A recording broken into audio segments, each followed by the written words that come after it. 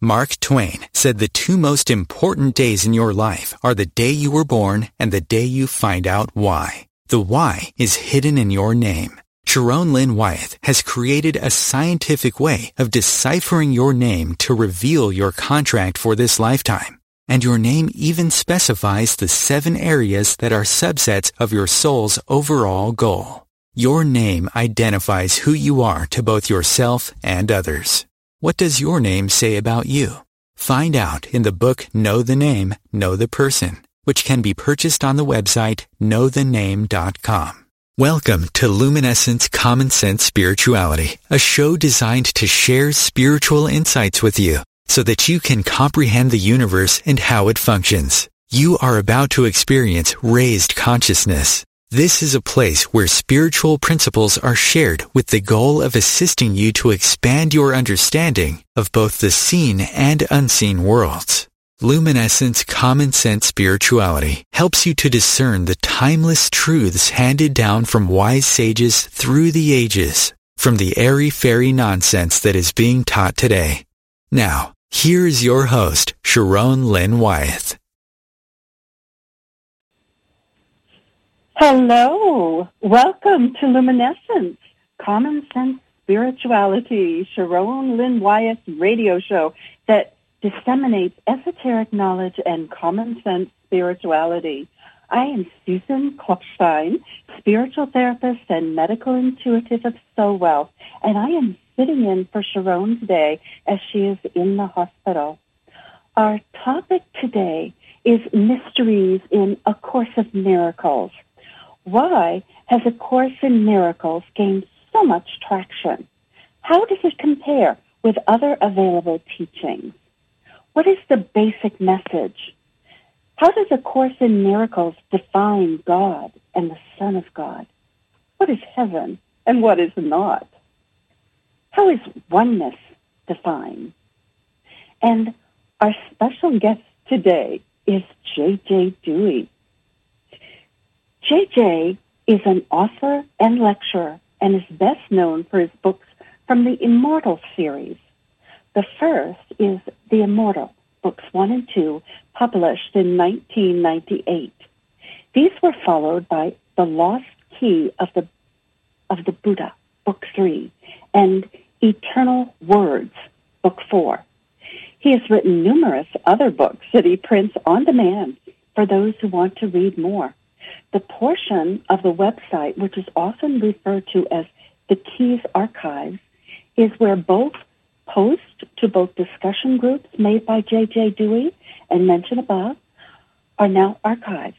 The content of the original post has been extracted and reformatted into an easy-to-read, web browser-friendly document, which is referred to as an article. Included in these archived articles are also all the chapters from several complete books which he has written. There are also many other extended essays and treatises on subjects as diverse as metaphysics, religion, spirituality, popular social, interpersonal, and relationship issues, nuclear power, alternate energy, the environment, politics, and global warming. In addition to the links found in the standard Keys Archived Index, links to the chapters of J.J.'s books and links to essays, treatises, and other popular topics written by J.J. Dewey have been gathered together into subjective collections and placed in a 3-part subsection of the Key Archives entitled From the Archives. You might also want to check out the Book of Quotes, which give quotes from J.J. on a wide range of topics. And so, welcome, J.J. I know that Sharon wishes she could be the one interviewing you today, as she just loves your work and your knowledge. She just loves it. I'm sure she wishes she was here, all right? By the way, the website is freeread.com, and they can access all those things for free. Oh, that is so generous of you. That is lovely. And so are we all set to get started? I think so. Oh, good. Let's go. And so the first question that we have is, why has A Course in Miracles gained so much traction? Well, a lot of it is how it got started. The voice in Course in Miracles introduces itself as being Jesus, the Jesus that was in Nazareth 2,000 years ago. And he's speaking by mental telepathy to a lady named Helen Suckman. And she was a psychologist, worked with under another guy named Bill Thedford at Columbia University. And they were working together, and they were contemplating relationships and how to improve them. And suddenly a voice started coming to her, and she thought maybe she was going crazy. So she talked to Bill, and she says, I keep hearing this voice. It tells me this is the Course in Miracles. Take notes. And she says, what should I do? And he says, well, why don't you write down what it says, and we'll look at it, see what it's about, and go from there.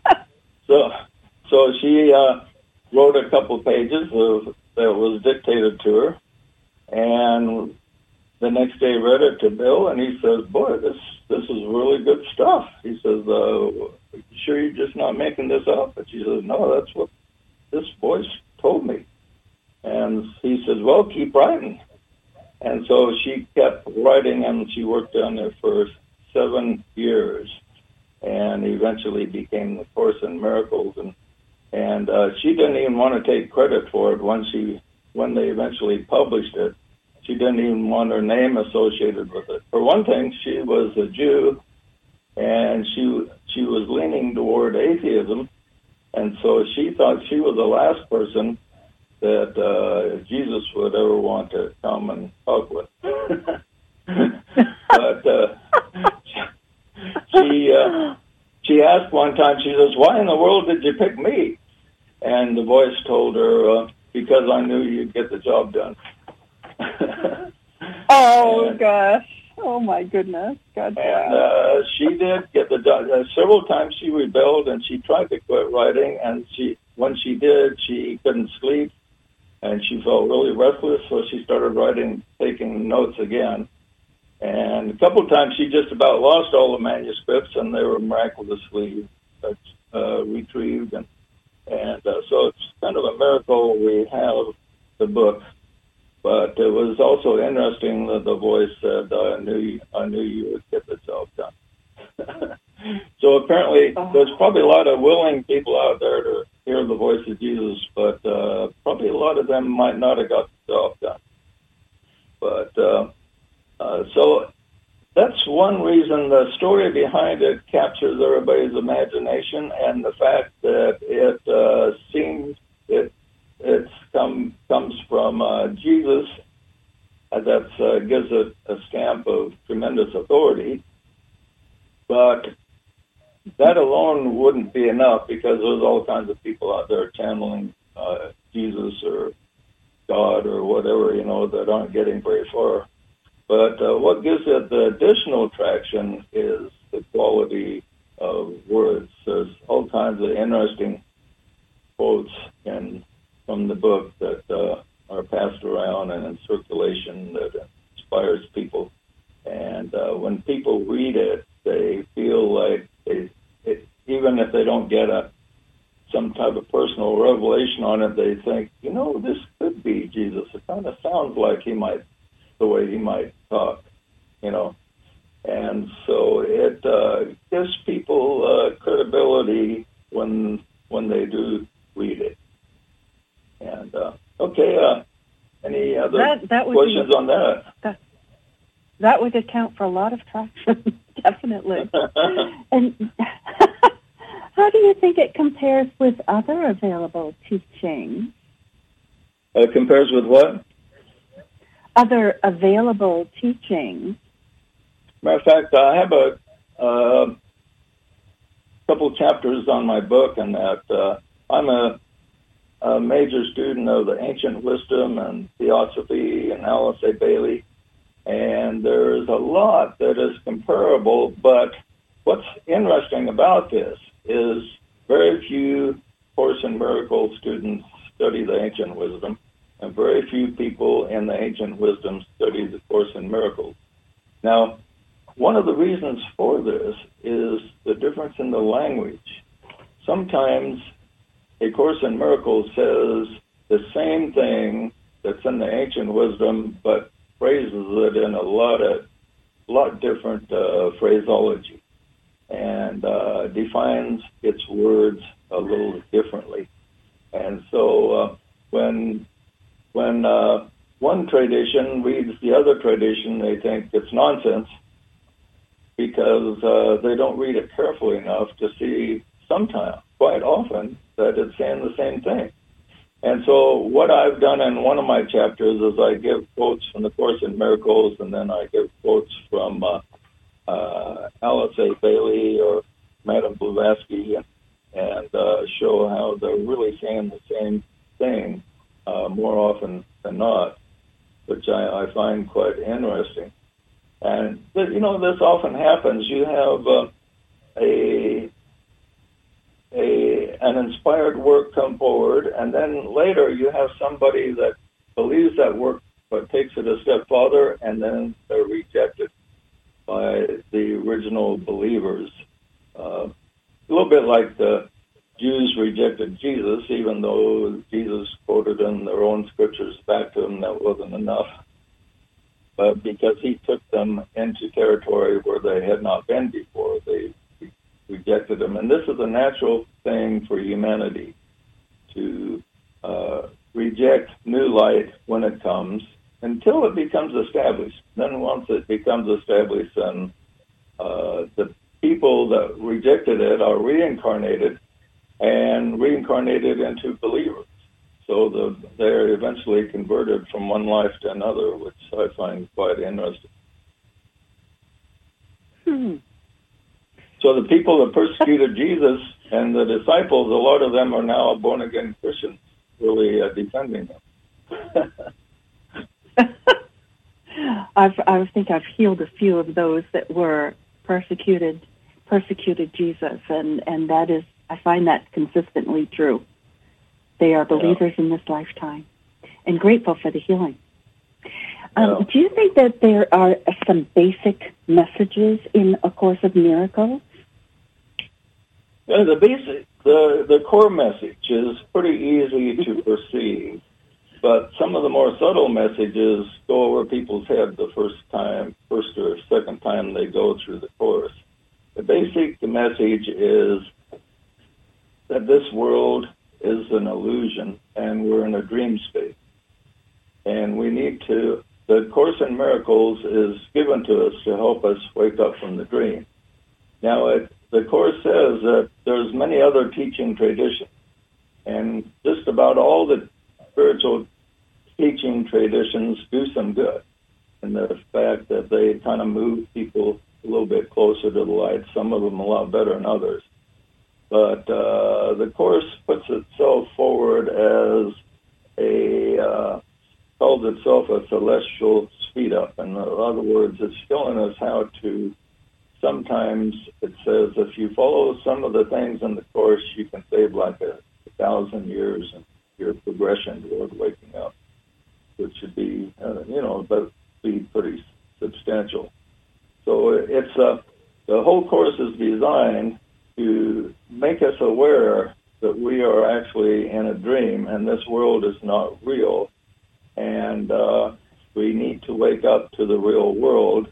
And before we wake up, we can kind of get a taste of it. Like when you're half asleep and half awake, you're kind of halfway in between both states. He says, we can pretty much get to that while we're still in the physical world. so we can be aware there's a more eternal world that we can't see. But then eventually we will wake up completely. And when we wake up, this world will completely disappear, and we will be in the eternal world that is often called heaven. And so, and in the eternal world is a lot different than this one. The eternal world, there's no time, space, form. We're in what you would call the eternal now, and it's the. If I have one criticism of the Course, it's the fact that it doesn't give us a lot of details about what this world is, because it's beyond form, and the Course says it's impossible to describe without experiencing it.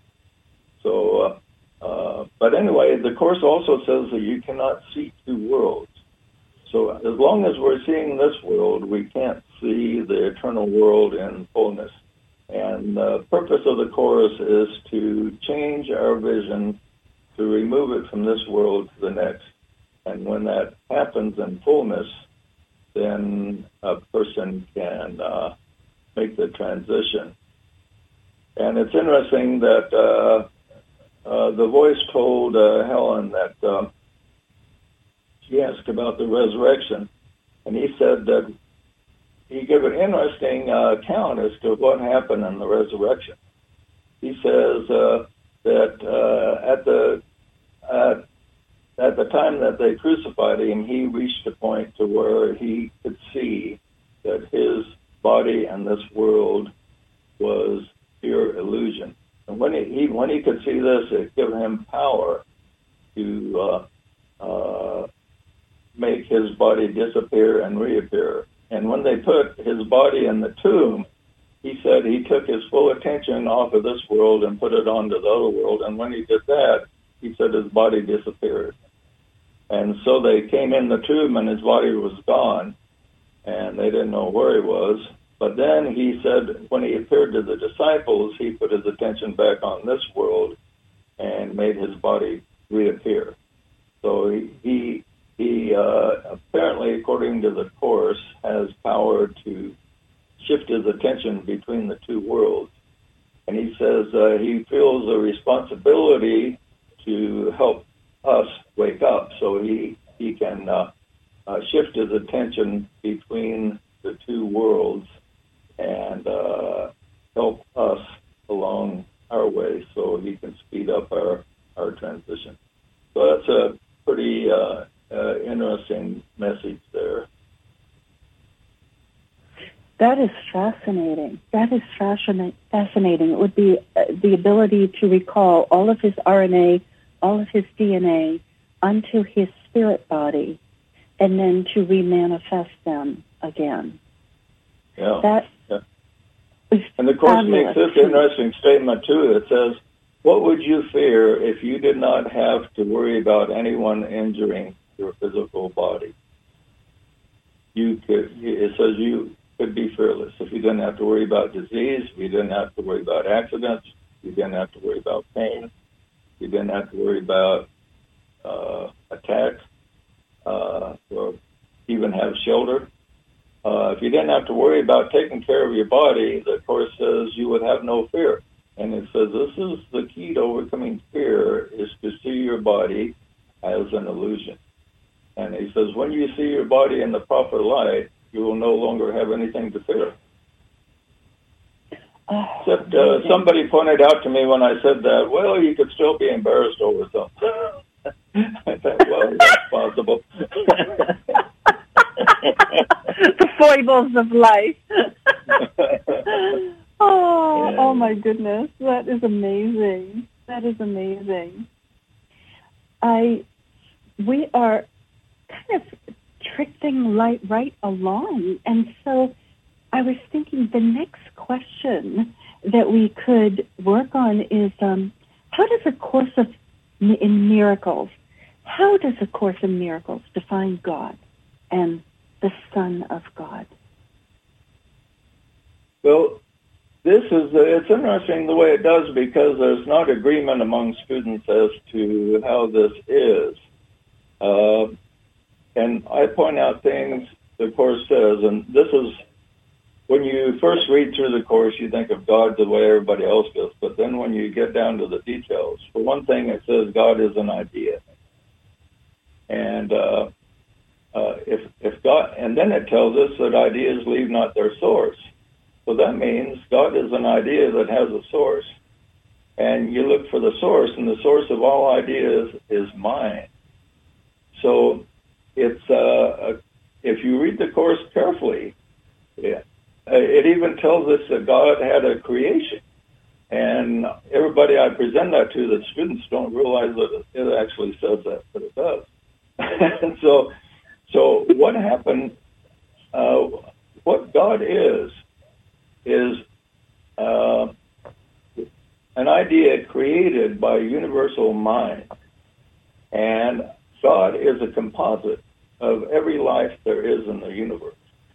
And every life in the universe that's a real life unites to create God, and that is the idea that they are behind.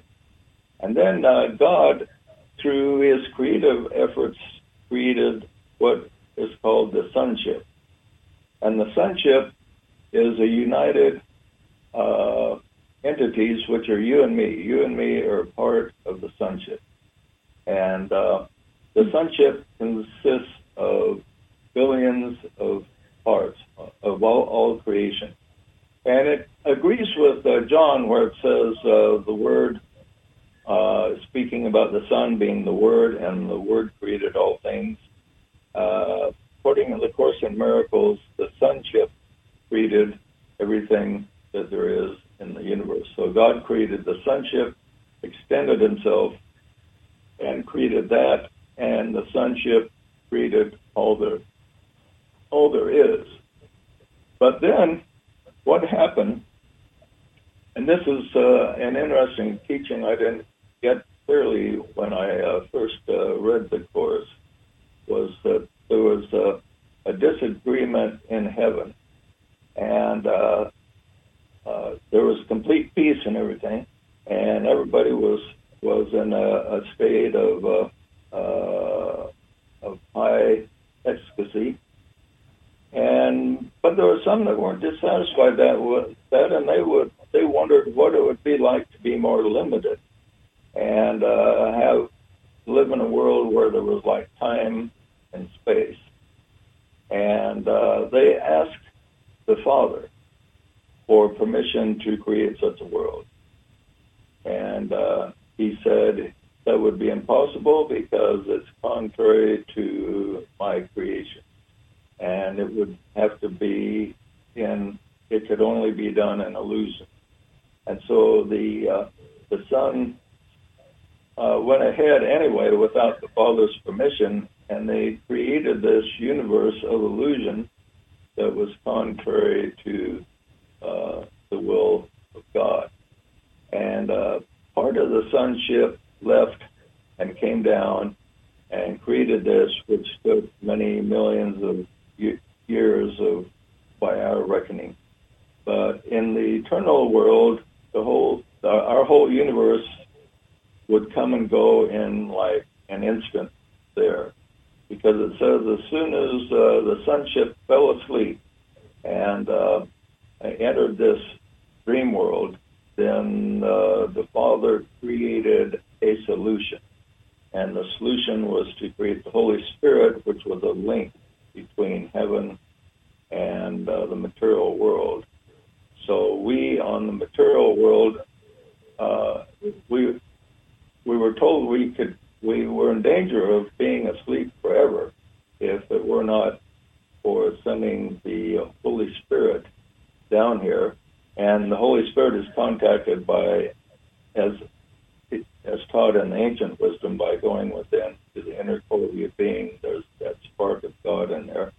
And you contact that, and that can lead you back to the spiritual realms.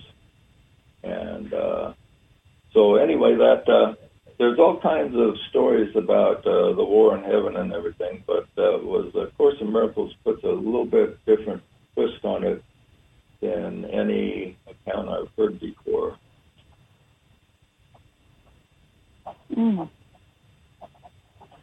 Amazing. And let me just, for our listeners, I wanted to ask you if you could separate in definition the Son of God from the sons of God.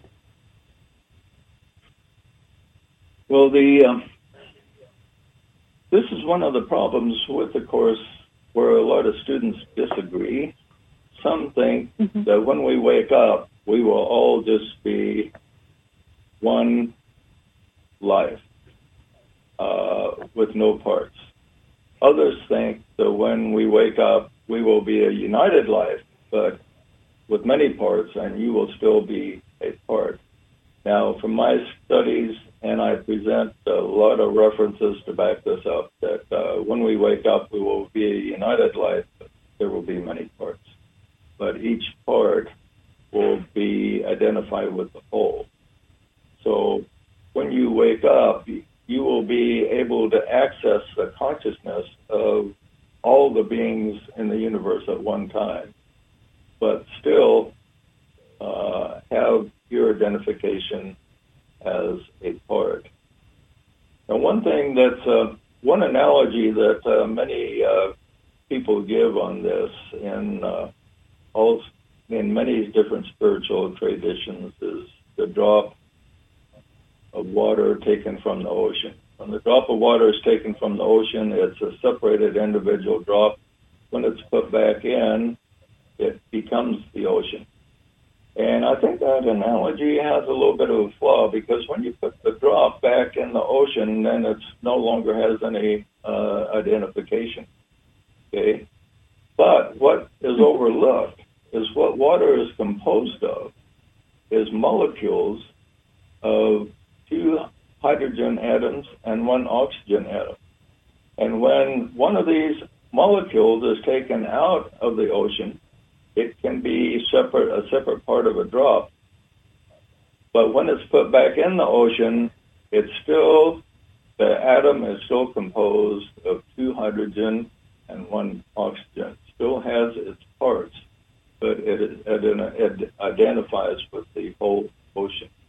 And that's the way that I believe that it works, rather than us being blended in with the ocean and having no existence anymore. So that's a lot different concept, and that seems to be the way the Course in Miracles presents that idea. So you have the sonship as a whole is everything that has been created. It's God extending himself and creating all universes, so to speak. And then you have the individuals like you and me. We are also sons of God, but we have forgotten who we are. And this is the stated purpose of the Course in Miracles, is to help us remember who we really are. And so we, as parts of the sonship, identify with the whole sonship. So we are a son of God just as much as Jesus was the Son of God.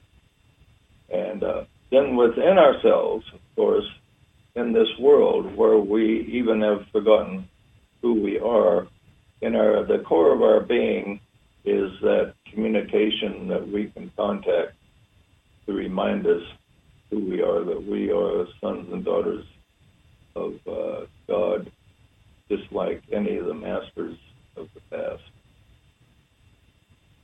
That is a wonderful way to explain that concept. I am so glad that you went to that place. That was a wonderful explanation. I think this is a great time to break for our commercial. And stay tuned. We'll be right back with J.J. Dewey as host today. Thank you so much. Yeah. Susan Klopfstein created an incredible spiritual practice called Soul Wealth that releases blockages from your life. Curses, trauma, karma, old commitments, and contracts dissolve. Significant health issues, negative beliefs, unhealthy relationships, and destructive behavioral patterns simply fade away. All of the obstructions that no longer serve you on your life path simply dissipate, making possible a more joyous, fulfilling life. Contact Susan Klopfstein at soulwealth.com for a most loving, spiritual soul wealth session. How many different ways have you attempted to understand yourself or your partner on a deeper level? You have most likely heard of the Myers-Briggs test, looked up your astrological sign, or read the 5 love languages and utilized something like this, checking in to see if you're compatible with your partner or someone else. This is irresistible, isn't it? Assessments and quizzes have almost become an obsession to see if we can better comprehend our pasts and also predict our futures, especially when it comes to love. The truth is, we all want to understand ourselves and our partners better, but sometimes it's hard to know where to start. Most people don't even think about their name as having any significance beyond what they are called, and are unaware of the wealth of information their name holds. But your name is actually an incredibly powerful tool that can be used to understand yourself and others better. Sharon Lynn Wyeth has dedicated her life to studying names. A reading with her will assist you in knowing the other people in your life better by knowing what is important to them and how to connect on a deeper level. Book a reading today with her on www.knowthename.com for your stunning name review. Hello, JJ. This is JJ Dewey and Susan Klopfstein, and we are on Sharon Wyeth radio show, Luminescence. And we are interviewing J.J. Dewey for the subject matter of A Course in Miracles. It has been a wonderful interview. And there is another question that I would love to ask of J.J. Dewey, and that is, in terms of the Course of Miracles, J.J., what is defined as what is heaven and what is not? Okay, it tells us that what is not heaven is basically anything that we can see with our physical eyes. It's not heaven. And it says we cannot see heaven while we are seeing this world. The only way to see heaven is to not see this world. And it tells us there's a place in between heaven and this world, which is called the real world. And it says that you will know that you're beginning to see, now what it calls the real world is when you see the reality behind this world. You see a higher version of this world, which in the ancient wisdom, that would be the etheric world, okay, that are invisible to the human eye. And the Course says that you will know you're beginning to see the real world when you can see light around various objects. Now, as many of you listeners probably know, there's an etheric double for everything in this world, and it gives off light. And you can see this light quite easily. This is the two easiest to see lights beyond normal vision is the standard etheric double, the light that gives off, and then the human aura. And the human aura is more difficult to see than the etheric light. And in classes I've given, I show everybody how to see the etheric double, and usually everybody in the class winds up seeing it. And the easiest way is to put your thumbs together and put your thumbs lift up your thumbs against a wall that's a light color, all a good solid color, and pull your thumbs apart until they're about a quarter inch apart, but wait.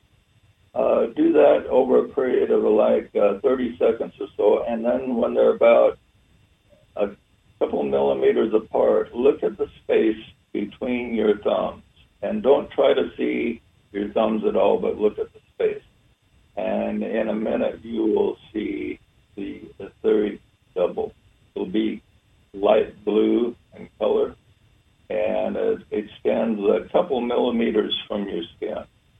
And if you practice doing that, then pretty soon you'll be able to see light around any object that you want. Like if you got a cup of coffee in front of you and you look at that, you'll be able to see the etheric light. That's the etheric double of that coffee cup. And this is, the Course says this is one of the steps to seeing the real world. And seeing the real world is a major step to awakening. And then the next step up is looking at the aura itself. And looking at the easiest way to see the aura is to look directly above a person's head, because that's the easiest light to see. And remember, the ancient early Christians often painted pictures of Jesus with a halo over his head. This is because the light over the head is the easiest part of the aura to see. It's the brightest part. But if you just stare at people's heads, and if you don't want to appear too weird if you're in a crowd doing it, or else something's wrong with you. I've had that problem a little bit myself when I've been practicing. I practice on people they don't know I'm practicing on, so I have to be careful not to get caught staring at them. Yeah. Uh-huh. But I usually, when I look at people, see tremendous volumes of a color coming into them and then emanating out of them, which tells me, the basic ray that they're here on. So I know I sneak a peek at people all the time, but it's fun. Right. And there's a lot of people who do that. Normally, I had to practice on it a while before I could do it, but it's interesting. The more you practice, the better you get at it. I haven't practiced much for quite a few years, but I still notice when I look at objects, I can see that light around. I'm looking at a little engraving now where I see a light around it right this minute. But it's a principle that I call, and the Course doesn't go into seeing auras or anything. It just mentions about the light around objects, and being able to see them clearly is a step to seeing the real world, which is becoming half awake, so to speak.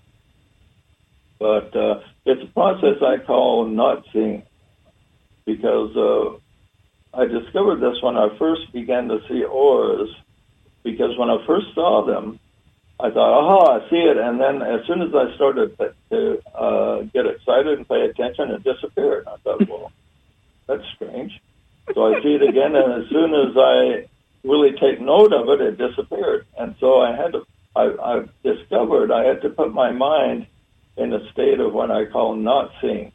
It's like when you see it, it's like you don't care if you see it or not. Have no consciousness about wanting to see it, and then it will stay, But you have to not have any desire connected with it at all, but and just let the other world fade out. Because the Course in Miracles is right. It says you can't see two worlds, because if you're concentrating on this world, you don't see the aura or the etheric light. You just see with normal vision. But if you tune out this world and as if it doesn't exist, and have no investment in what you're seeing, then it makes the aura and the etheric light a lot easier to see. And then along this line, something else I discovered is that we also have our physical bodies are actually fairly circular, somewhat egg-shaped, but circular. And on the surface of an egg, once the shell is cracked, there's a film on the outer surface of a boiled egg. And there's a film on the outer surface of the aura, which is about an arm's length out from your body.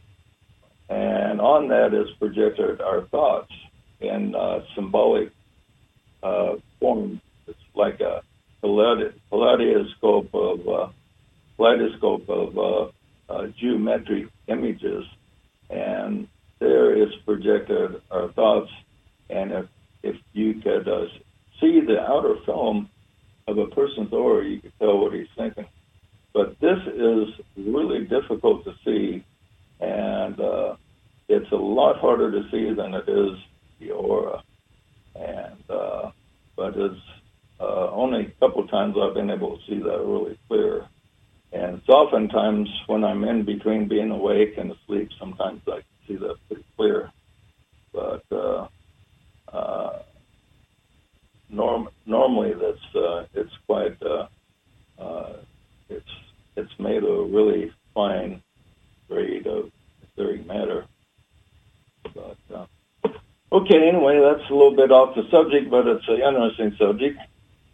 But you want to know more about heaven, so the Course tells us that once you arrive on the real world, and in the real world, and the Course is, you have to study it carefully to figure out what the real world is, because a lot of students are not clear on what is meant by the real world. But the real world is just a manner of seeing where you perceive accurately, because people do not perceive this world accurately. You have two people witness a car accident, and they give testimonies, and both testimonies will often disagree with each other because people do not perceive accurately or remember their perceptions accurately. And so this is one of the steps to take us to the real world, is accurate perception and accurate interpretation of that perception. When we get to where we perceive accurately, we can see the world as it really is. And then when we see the world as it really is, we're close to the time that we will awaken and go back to the eternal world. It's just a matter of time. Now, the Course in Miracles is a little bit vague about time, because it describes the whole creation of our universe as happening in an instant. So when it talks about a short time, that could be a number of lifetimes. But it says that once the person sees the real world, it will be just a short time before he will awaken, as did Jesus. And so when we awaken and return to heaven, it's, like I say, it is fairly vague. It tells us more of what heaven is not than what heaven is. Heaven is not even consciousness the way we define consciousness. The word that best describes living in the eternal world is awareness. You have a heightened sense of awareness, and you're aware of everything in the life of God in the eternal world. And it's also a place where there's real creation. Now, it talks about the difference between what is real and what is not real. What is not real and what's an illusion is anything with a beginning and an end. So even the sun had a beginning and will have an end, so even the sun is not real according to the way Course in Miracles defines reality. Everything that has a true creation in the eternal world never has an end. And so that which never has an end is called the true reality. And there in the eternal world, we will create things that never have an end. Now, the time will also be different there. Will be no past or future. Like here, time goes from one direction horizontally to another direction. And the Course says there is time in heaven, and a lot of Course students think there's no time in heaven, but it does say there is time in heaven, and it's called present time. It says present time is the only time there is. And this time actually moves, but it moves by expansion rather than just from one point to another. And so in heaven, when there is creation, everything expands and it never contracts. So it all goes one way. And so in going this one way, in the eternal world, there is creation going on forever. And when something is created, it never disappears. It's always there, and it always remains as if it was there forever, because it's there in the eternal presence. It is called eternal. And so this is quite interesting. And what's interesting about this is I've concluded that the creation of our world is kind of patterned after the eternal world.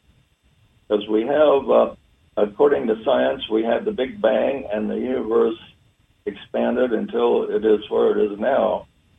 And what surprises scientists, the biggest scientific surprise maybe of all time outside of maybe quantum theory, is the fact that the universe is not only expanding, which if you had a Big Bang, you would expect an expansion going on, but the speed of the expansion is increasing with time. And they can't figure out where this energy is coming from to boost the speed of our expansion, to increase it all the time. It's like going in a car and you're accelerating all the time. And this is the way the universe is according to science. And they're beside themselves trying to figure it out. They say there's some energy which they've named dark energy that has to be behind it, but they can't figure out what in the world dark energy is. Now, the Course in Miracles describes creation in the eternal world very similar in the fact that the universe of God is expanding, but its expansion because additional sons of God are being created and they become creators. The expansion is accelerating and continues forever. So it's interesting that our universe kind of corresponds to the eternal universe, but in a more material way. And, any more questions about heaven there? Mm-hmm. That's congruent with what I see with many people born, particularly in the last 20 years. Their thinking is speeded up. Their physical movements are more rapid. They are accelerated in their functioning. And it is natural. It's a natural state. That's interesting you say that, because go ahead. No, I think that you are right. I think that this is an acceleration from heaven that is coming forward with more individuals that are more creative, and they are exemplifying that. Yeah, what you said reminded me when I was a kid. I'm 77 now, and when I was a kid, first starting to drive a car, I was so frustrated by the older people. Sometimes I'd follow some old codger that was driving about 20 miles an hour, and I think, what's the matter with this guy? But you don't find people like that anymore that drove that way. I had a friend of mine who was riding his bike, and the guy in front of him was driving so slow he bumped into his rear bumper with his bike. and he made a joke. He figured he must have been reading a newspaper as he was driving along. Yeah, we used to make all kinds of jokes about how slow the older generation was when I was a kid, and people aren't doing that as much now because, the world as a whole just seems to have speeded up a lot. I think you might have an interesting point there. And they're not coming in with karma. Most of the children being born right now, they don't have karma that would slow them down. And they have very few Akashic records, miscellaneous Akashic records, that would slow them down. It's really amazing. Are you a psychic yourself? Oh, yes. Yes. Oh, okay. Eons ago, JJ, you worked with me on a healing issue. I worked to heal you of something, and it was so many years ago, probably more like 20 years ago.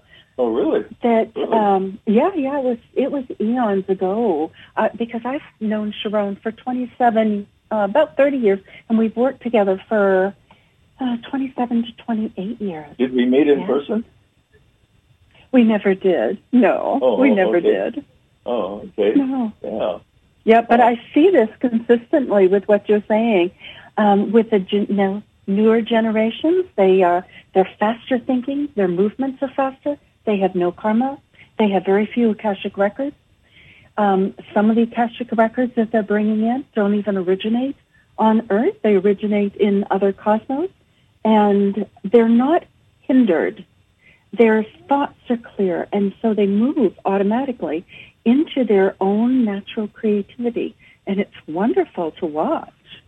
Yeah, I've done regressions on people where they've had lives on other planets, and I've had some very interesting descriptions, even like existing on gaseous planets like Jupiter, but they were like gaseous beings and different things. That's some really odd, unusual descriptions of lives on other planets from people that have been regressed.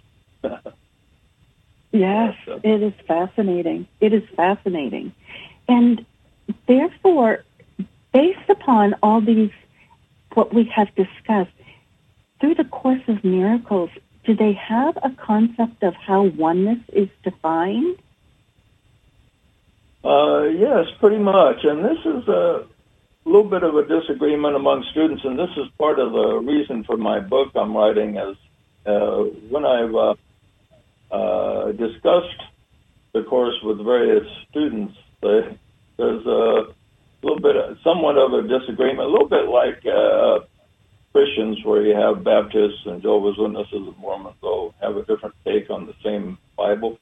This has kind of happened somewhat with the Course in Miracles, and so people do have a different take on oneness.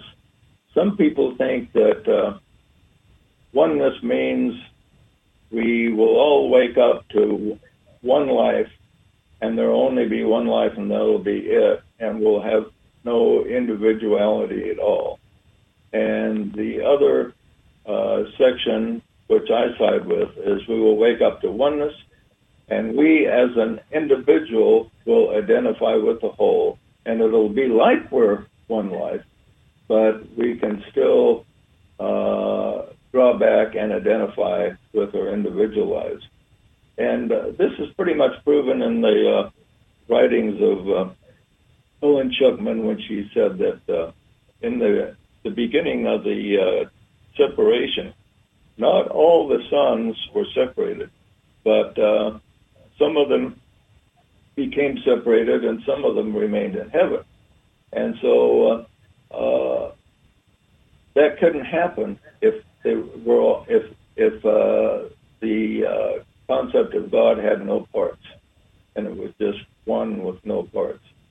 Because and then the Course goes through the parable of the prodigal son, where in the parable of the prodigal son, the father, representing God, had two sons, and one son wanted to go out into the world, and he wasted his inheritance, and he wound up losing everything and not realizing who he was, and eating with the hogs. And he come to his senses, and he says, well, even the servants in my father's house are better off than me, so I'll return to the house of my father and say, I'm not worthy to be a son, but I'll be a servant. And when he returned, it says his father was looking for him afar off, and when he saw him return, he embraced him, and he killed the fatted calf, had a big party, and welcomed him back as a full son. And the other son was a little bit disturbed over this because he says, I've been here all along and supported you, and you never killed a fatted calf for me. But, so the chorus basically tells us that the prodigal son is us who came down into this dream world, this universe of time and space and limitation. And pretty soon we reach a point to where we get frustrated and we think there's got to be something better than this, and then we start our journey back home. But there are those that never came down here, and but eventually we will all return and we become united. The many become united into the one. It's the way that I interpret the oneness, rather than the many just become one and lose themselves. And the idea of looking on God as just one life is kind of silly, because can you think of a greater hell than being completely alone for all eternity? I can't. And there are times in this troubled world when I literally say, God, I love you, and I wish that I were with you now. Right. And I think some of us do. Right, and the Course emphasizes that heaven is sharing, and you can't share if there's just one. There wouldn't be anything to share with. And so you would not. It says that in heaven we're all sharing with each other, and this is what makes it heaven, so to speak. I love it. JJ, we are at time, and you have been. It has been wonderful to talk with you. Just a pleasure. Thank you so much. Well, let me add. I think Sharon. Let me add. I think Sharon will be proud of you. I think you did a good job. Oh, thank you, sweetie. I really appreciate you saying that. It was such a surprise to be asked, but such an honor. Yes. And I have loved listening to you. It's just been a pleasure. Thank you. My pleasure too. I wanted to. Thank you. And so I wanted to say that next week, P.B. Graycastle shall be joining Sharon. And what Sharon has done with the placement of letters, P.B. has done with associating a color with each letter.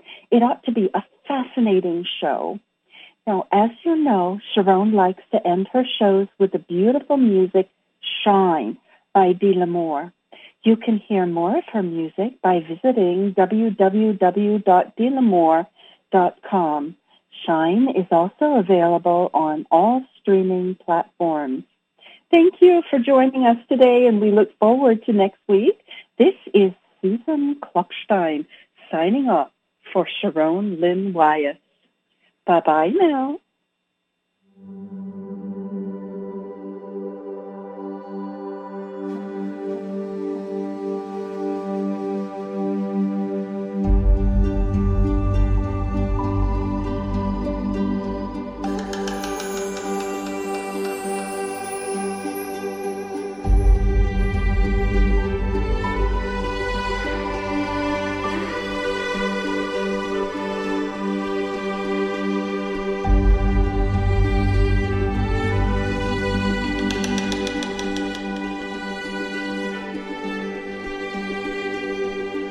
She remembers so long ago, gazing in the mirror, an image of an angel smiling back at her.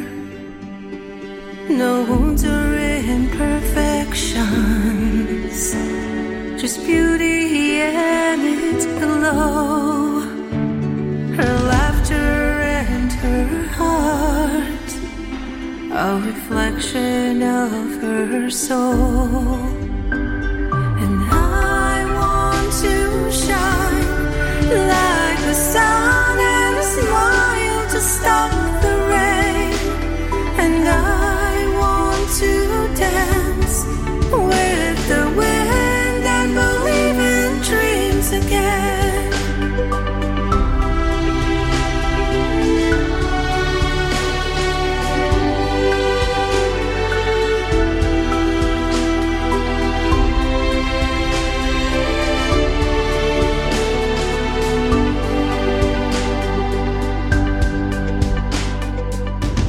When the paintbrush of life stroke the canvas of her,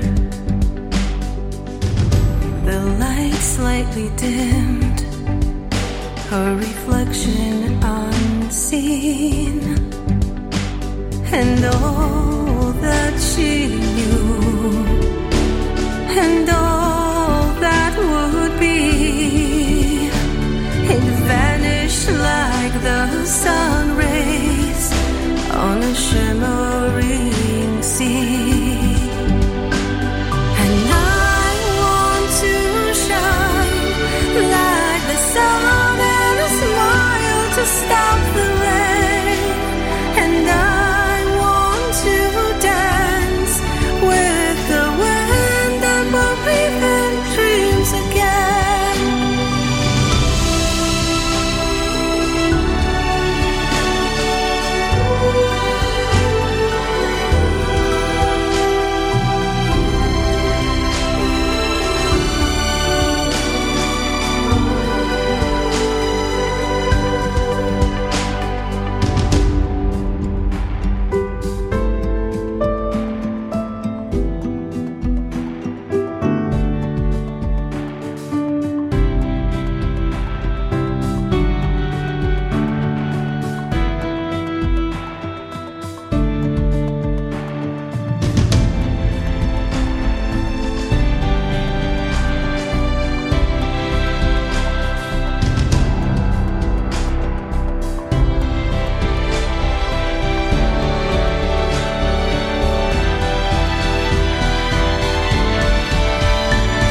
And I will shine like